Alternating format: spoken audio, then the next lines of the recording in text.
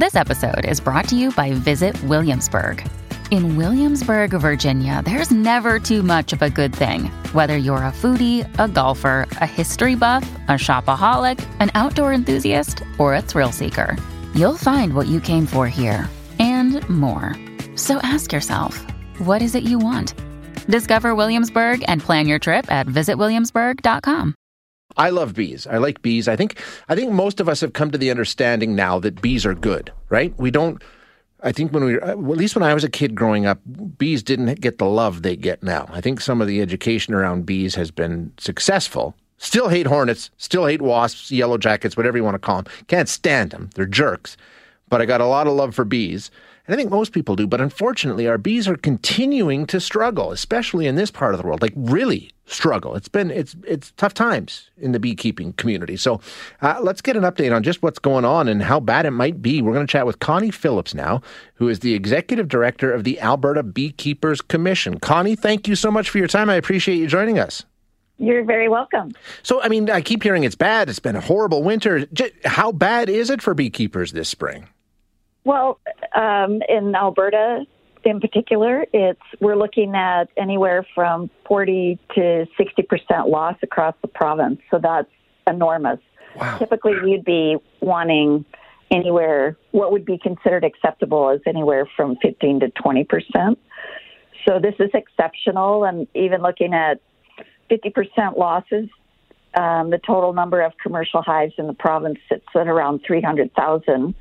So that means we're down potentially about 150,000 hives.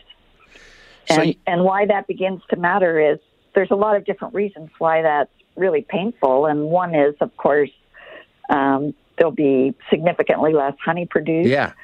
The second reason is, of course, honeybees are critical pollinators of 21 different agricultural crops that are grown across the country.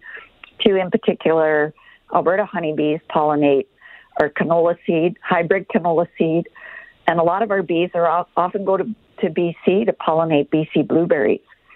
So there's potentially, there already is a shortage of bees to pollinate small fruits and orchard fruits, and we're starting to get concerned that there may not be enough bees to pollinate hybrid canola. What's interesting about this year is this is not only a struggle in Alberta, but this is happening across the country. And I think I have not been involved with this industry for a very long time, but in my experience and what I see from the data that we have in our files, this is the first time this has been a significant issue coast to coast. Interesting. Okay, so let me just dig into a couple of those issues there. First of all, the winter, I hear, was particularly bad. Now, explain to me what a bee does in the winter. I'm going to admit, do they hibernate? They don't migrate, obviously, but what does a bee do in the winter? That's a great question. They do not hibernate. And so going into winter, and this is one of the factors that we believe had an impact on them coming out of winter in good shape. One of the factors was actually the heat dome that we dealt with last summer. And by July, there was no forage for the bees to feed on.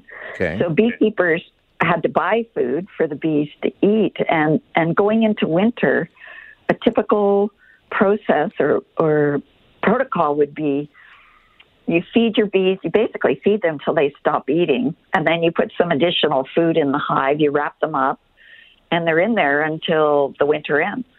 And bees it's super interesting because they form a cluster. There might be 50 to 60,000 bees in one colony inside a hive, and they form a cluster around the queen, and they keep the hive warm. So and then the bees, the worker bees, kind of rotate through that job as the outside ones get cooler. They move to the inside, and the ones that have been inside move towards the outside. So they work really hard all through the winter, keeping the hive warm. But they typically, unless it gets above about 15 to 16 degrees Celsius, they will stay inside the hive. They won't come out if it's cold. So what gets to be critical is there's enough food in there to get them through the winter. And because our winter was really cold late, and some were going in poor condition because there wasn't enough forage. And so the extra few weeks in the spring when we were all grumbling about how cold it was, they too were struggling, and then at that point they can begin to starve. The other factor that affected their health significantly is with the early spring we had a year ago and the long fall, there's a parasite called varroa mite that also likes that warm weather. And if the bees are doing well, the varroa mite does well. And varroa weakens bees, and it also acts like a vector for other diseases. And so there were a lot of hives just completely infested with varroa going into winter, and so the bees just couldn't survive kind of that double whammy of bad weather and varroa mite. Unreal. So now what are the options if you're a beekeeper and you've lost 40, 50, 60% or more of your hive? Can you replenish that? I mean, can you, for lack of a better way of putting, can you go on Amazon and order bees, or can you bring in new bees? I mean, can you buy bees? You can buy bees, and across Canada, bees are imported into Canada from 3 countries currently that are allowed to import worker bees, and those countries are Australia, New Zealand, and Chile. Since COVID, importing bees from those countries has become very problematic just because of airlines not being willing to fly them. The first year of COVID, no airlines were flying anyway, so no bees came in. So your question about can you order bees? Yes, you can. There's a couple of our beekeepers in this province. They bring the bees in. You place an order with them. Okay. In the winter, and hopefully you get what you need. But the losses are so high this year. Demand outstrips supply by probably 2 to 3 times. Oh boy. The other source of bees is we do have a few people across the country who breed bees themselves. But again, the domestic supply is not enough to meet demand. So we've been pushing the Canadian Food Inspection Agency to allow us to bring bees in from the United States. And in particular, there's a region of Northern California that's a safe zone where we currently bring in queens from. And we would like to be able to bring in bees from this same region. I mean, that makes sense. But what are the concerns? Is it disease? What about, like Africanized honey or killer bees? Or what are the concerns in terms of where you can and can't bring bees in from? I can tell you've been doing your homework. I think there's 4 primary concerns that CFIA has. One is with varroa mite, and like every other living critter, they evolve and become resistant to the different types of treatments that are available to kind of keep them at bay. The second thing is, as you mentioned, Africanized honeybees, which is a subspecies of the European honeybee. And another concern is another little critter called small hive beetle. And the fourth is a bacteria that is resistant to antibiotics. So those are legitimate concerns.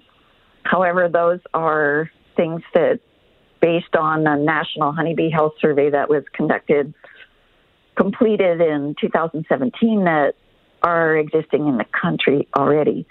And what it fails, that concern of that risk, fails to take into account beekeepers' ability to mitigate that risk or reduce it. And there's lots of tools to do that. And in this particular area in Northern California, because it's a containment zone that's been approved by the USDA and the World Animal Health Organization, those risks are so minimal they're close to zero. Okay. So, there are options here, but like you say, it's the old supply and demand, which we're dealing with in so many areas right now. But I really appreciate the update, Connie. Thanks so much. And we'll check in throughout the summer and see if things get any better. Is it possible that the hives can replenish on their own, or do you need outside help? Do you need to bring in other bees? There's a couple of ways you can replenish hives, and one is called splitting. So a beekeeper can take a strong, healthy hive, and they split it in 2, buy a second queen, and those hives then, over a period of a few weeks, 3 to 4 weeks, they really take off, and then you have 2 complete hives. Okay. It's a slower process, but it's another way to replenish bees. Gotcha. Okay. Connie, great information. Very educational and informative. I really appreciate your time today. Thank you so much for having me. You bet. That is Connie Phillips, who is the Executive Director of the Alberta Beekeepers Commission.